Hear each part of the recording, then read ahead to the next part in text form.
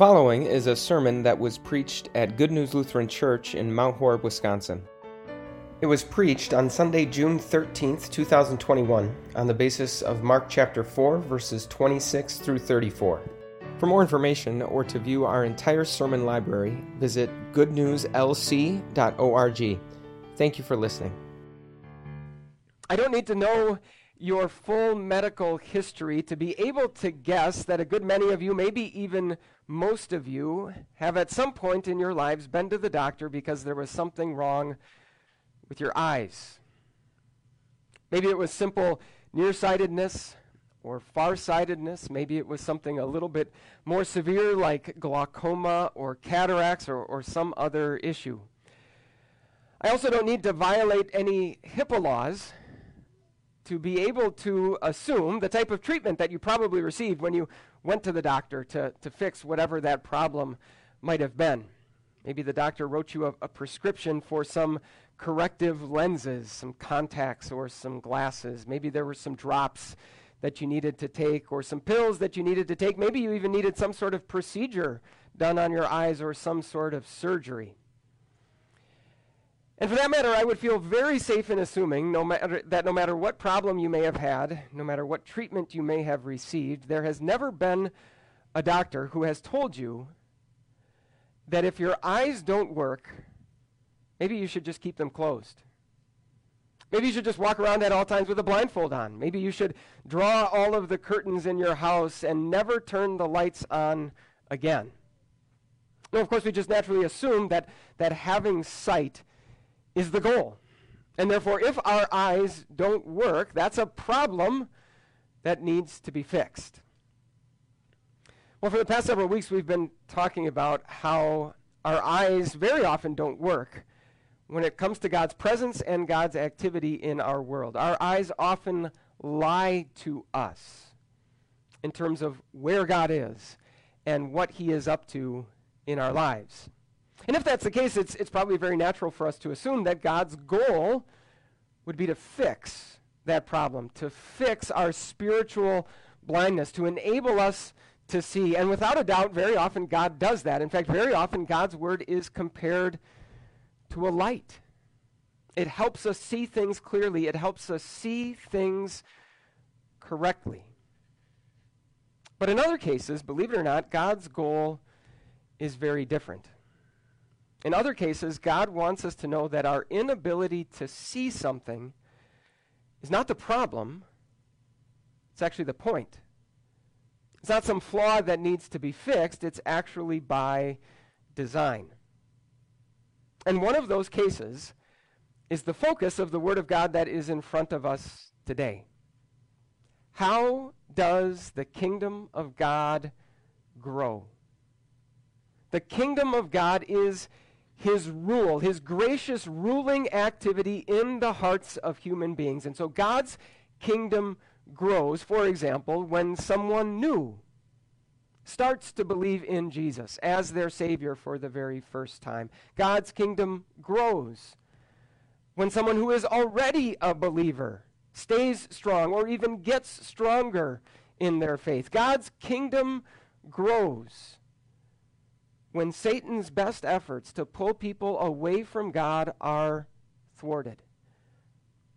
So how does that happen? How does that happen to me? How does that happen to our children? How does that happen to our church and in our community? How does that happen throughout our country and throughout the world? Those are questions that we as Christians should want to know the answers to. And in these verses, Jesus is going to give us the answers to those questions, only not in the way that you would expect.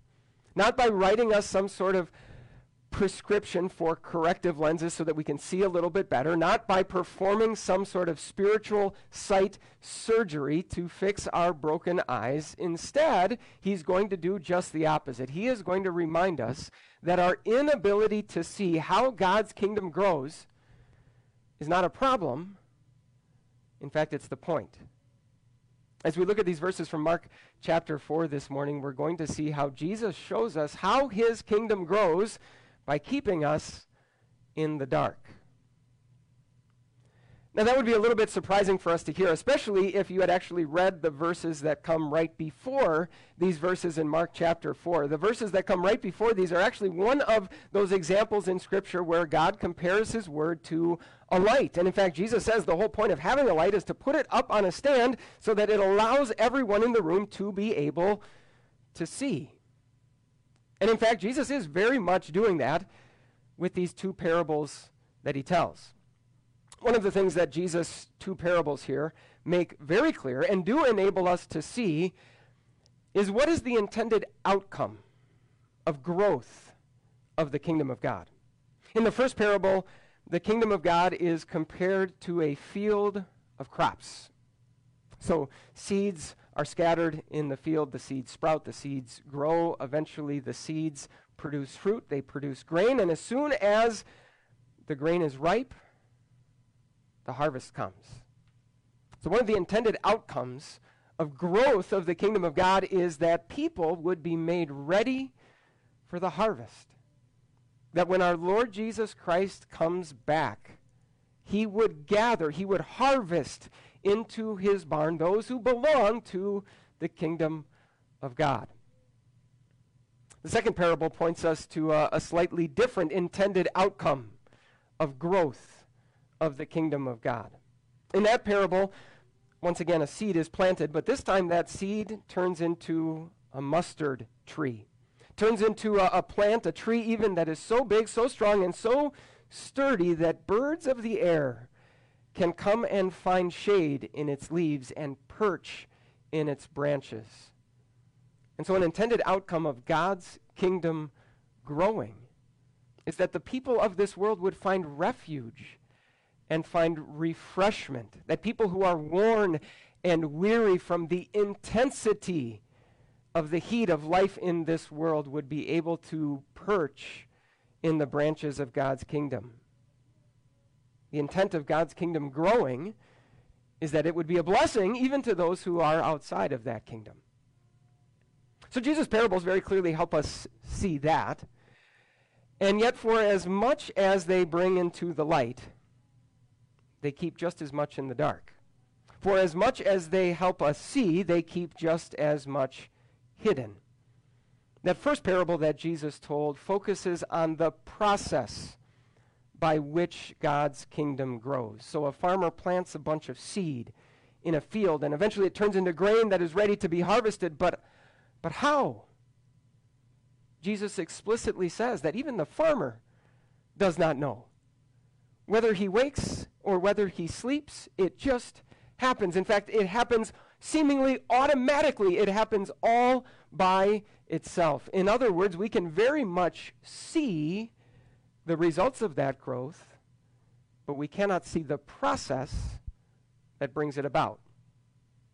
In the second parable, the focus is more on the power that causes God's kingdom to grow. So there the seed turns into this big, strong, sturdy mustard tree, but you would never have guessed that that was going to happen if you had looked at the seed that was planted in the ground. As Jesus points out, the mustard seed was the smallest of all seeds that was used in agriculture in those days. And so out of all the things that you would have expected to turn into this strong and sturdy tree, that mustard seed would have been at the very bottom of the list. Again, you can see the results and the intended outcome of the kingdom of God growing, but the power that produces it remains hidden from view. In a lot of ways, what Jesus does with these two parables is sort of like what parents often do with their children. Imagine a father who says to his son, let's go outside and let's clean up the garage. The garage sure is messy. I know it's a hot day outside, but let's go spend an hour cleaning up the garage. And if we do that, if you help me out, if we work together and we get the job done, then when the work is finished, we'll hop in the car and I'll take you to go get a treat. And so the son, of course, naturally asks, well, where are we going? And the father says, it's a surprise. And the son says, no, seriously, where are we going? And the father says, I told you already, it's a surprise.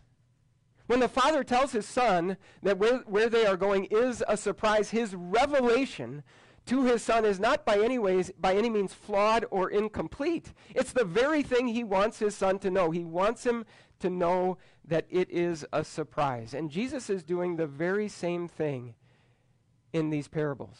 The entire purpose of his revelation is to keep certain things hidden. The entire purpose of his revelation is to keep certain secrets secret. Of course, we don't like that very much, do we? We would love to just be able to see it all. We would love to be able to see and understand the entire process and the entire power by which God's kingdom grows, because, of course, if we understood that process and that power, then we could control it. We could operate it. We could manipulate it, in fact. So part of the goal of growth in the kingdom of God is that people would be ready for the harvest. I don't know about you, but I want to be ready for the harvest. So, what exactly does that take? How many times do I need to go to church for that to be the case? How often do I need to read my Bible for that to be the case? How much about God do I need to study and learn and remember for that to be the case? I want my kids to be ready for the harvest too. So, what exactly does that take? Just how much religion do I really need to give them? How long do I need to get them up on Sunday mornings and even sort of drag them to church? And at what age can I kind of just leave them alone and let them sleep in if that's what they want to do? We want our church to grow, of course. We want more people to be brought into the kingdom of God. So how exactly does that work? What exactly do we need to do? What types of events do we need to hold and programs do we need to offer? What types of messaging do we need to use in our advertising? If part of the goal of God's kingdom growing is that we, as members of the kingdom of God, would be a blessing to the people in our lives, how does that work? I've got these sins that I just keep committing over and over and over again, and in addition to the guilt that those cause me to feel, they're doing a lot of harm in my relationship with others. So give me a plan, give me a process to make those sins go away. If we look around and we see a community or even an entire country sort of wandering away from God and embracing a path that leads to evil, what's the process for how we turn all of that around? We want to know that, we want to understand that so that we can control that. We also want to know the power that is at work in the growth of the kingdom of God so that we can know for certain when it's working. This week I was having a conversation with someone about all the products that we use, where the manufacturers of those products actually add in effects that have nothing to do with the actual effectiveness of the product. The entire point is to lead the user to believe that the product is actually working. So that tingly feeling you get in your mouth when you use toothpaste, and all of the suds and the bubbles that come when you rub shampoo through your hair, and that scent that you smell when you spray Febreze in the air to try and eliminate an odor. None of those things have anything to do with the effectiveness of those products. They are all added in just so that you, the user, can sense, can observe, can feel, can see that they are working. In the very same way, boy, it sure would be nice if somehow we could see the power that is at work in the growth of the kingdom of God so that we would know in our lives and in the lives of the people we love that it's really taking root, that it really is producing its intended effect. Instead, Jesus leaves us in the dark. There are certain truths about the growth of his kingdom that he leaves invisible, hidden, and mysterious. The entire purpose of his revelation is to keep certain secrets secret. And again, that's not a problem. That's the point. It's not some flaw that needs to be fixed. That's actually Jesus' design. In fact, that's what Mark points out to us after telling us about these two parables that Jesus told. He tells us that Jesus said many parables, spoke many parables to these crowds of people. In fact, there were very few instances where he addressed crowds of people and did not use a parable. And then Mark tells us about the effect that all of those parables had. That yes, there were people who remained outside the kingdom of God, probably in part because they wanted to know They wanted to fully understand. They wanted maybe even to be in control. And when they found out that they couldn't or that they wouldn't get that control, they said, no, thank you. But then Mark tells us that there were also Jesus' disciples. And when they heard these parables, they understood. Yes, understood the things that Jesus clearly revealed, but also understood in the sense that they understood there were certain things that they just weren't supposed to understand. In fact, isn't that the very nature of what makes a disciple of Jesus a disciple? The humility to acknowledge that there are certain things that are probably best left completely out of our view. That there are certain things that are best left completely in the hands of God. If Jesus revealed absolutely everything to us about how his kingdom grows, it would be irresistible, impossible for us not to want to take control, not to want to do it ourselves. And if that were the case, do you know what would happen? Well, for starters, this wonderful kingdom would have never been established in the first place. Because none of us would have ever come up with a plan for establishing this kingdom that God came up with. None of us would have ever thought that the way to establish this wonderful and glorious kingdom was to take the crown prince of that kingdom and make him the scapegoat for all the rebellious and traitorous subjects of the kingdom. None of us would have ever thought to win the victory against all of the kingdom's enemies through what sure looked like defeat. None of us would have ever thought to secure life through death. None of us would have ever thought to demonstrate God's own divine power through weakness and God's own divine wisdom through foolishness.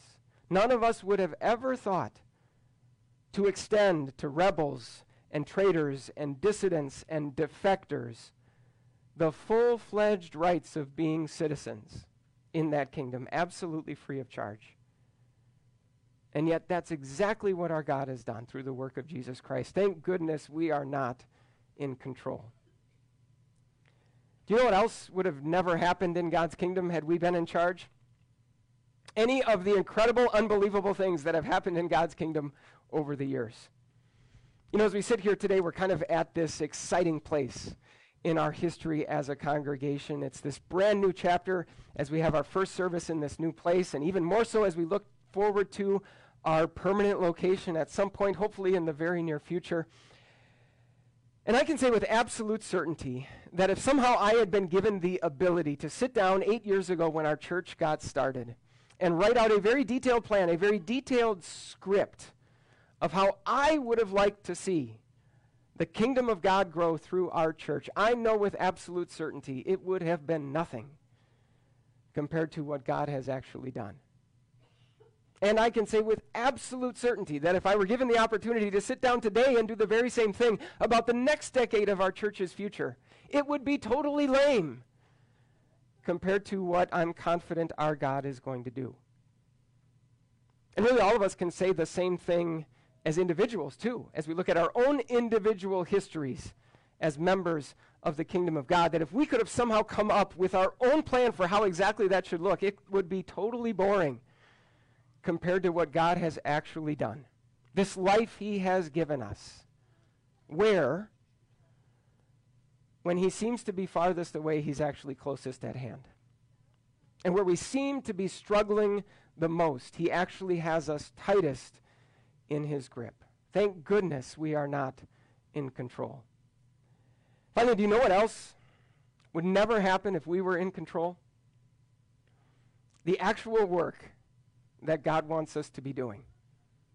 Yes, these two parables are different in many ways. One focuses on the process by which God's kingdom grows. One focuses on the power that causes it to happen. But in both cases, it starts with a seed.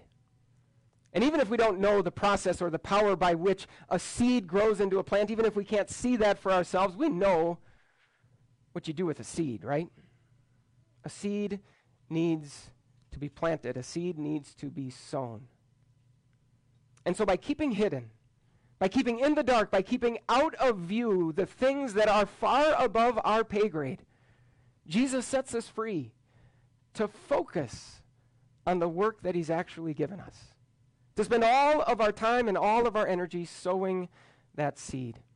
Sowing it in our own hearts as we gather to hear and learn his word. Sowing it in the hearts of our children as we bring them to the feet of Jesus to listen to his voice. Sowing them in the hearts of our friends and our family members as we share Jesus' love. We are free to simply do the work that Jesus has given us to do, the work of sowing and sowing and sowing that seed. And of course, it is through that sowing that the growing of God's kingdom happens. So it's not just that Jesus' revelation keeps certain secrets secret. It's that God's kingdom grows, and God's kingdom grows best when those secrets stay secret. And as if all of that isn't good enough, on top of that, by keeping all of those secrets, Jesus doesn't ruin our surprise. I suppose it's entirely conceivable that after putting in all of that hard work with his dad in the heat of the day, a child would be taken to get some sort of treat, and no matter what that treat might be, the child would be disappointed. I mean, parents in the room know there's only so many times you can take your kids to Culver's with one of those free coupons for a scoop of the flavor of the day, and eventually it just kind of gets a little bit old. It loses its luster. Thankfully, that is never going to happen when it comes to the growth of the kingdom of God. Yes, for the time being, we put our head down and we do the work that Jesus has given us to do, the work of sowing that seed. Even though we don't know how or why that seed grows, we can be completely confident that it will. And then eventually when that day comes, when our sight is perfectly corrected, when all darkness gives way to glorious and endless day, when never again will our eyes mislead or deceive us, when we see what God has been up to with perfect, crystal clear 20/20 vision, it will be better than anything we could have ever imagined. Amen.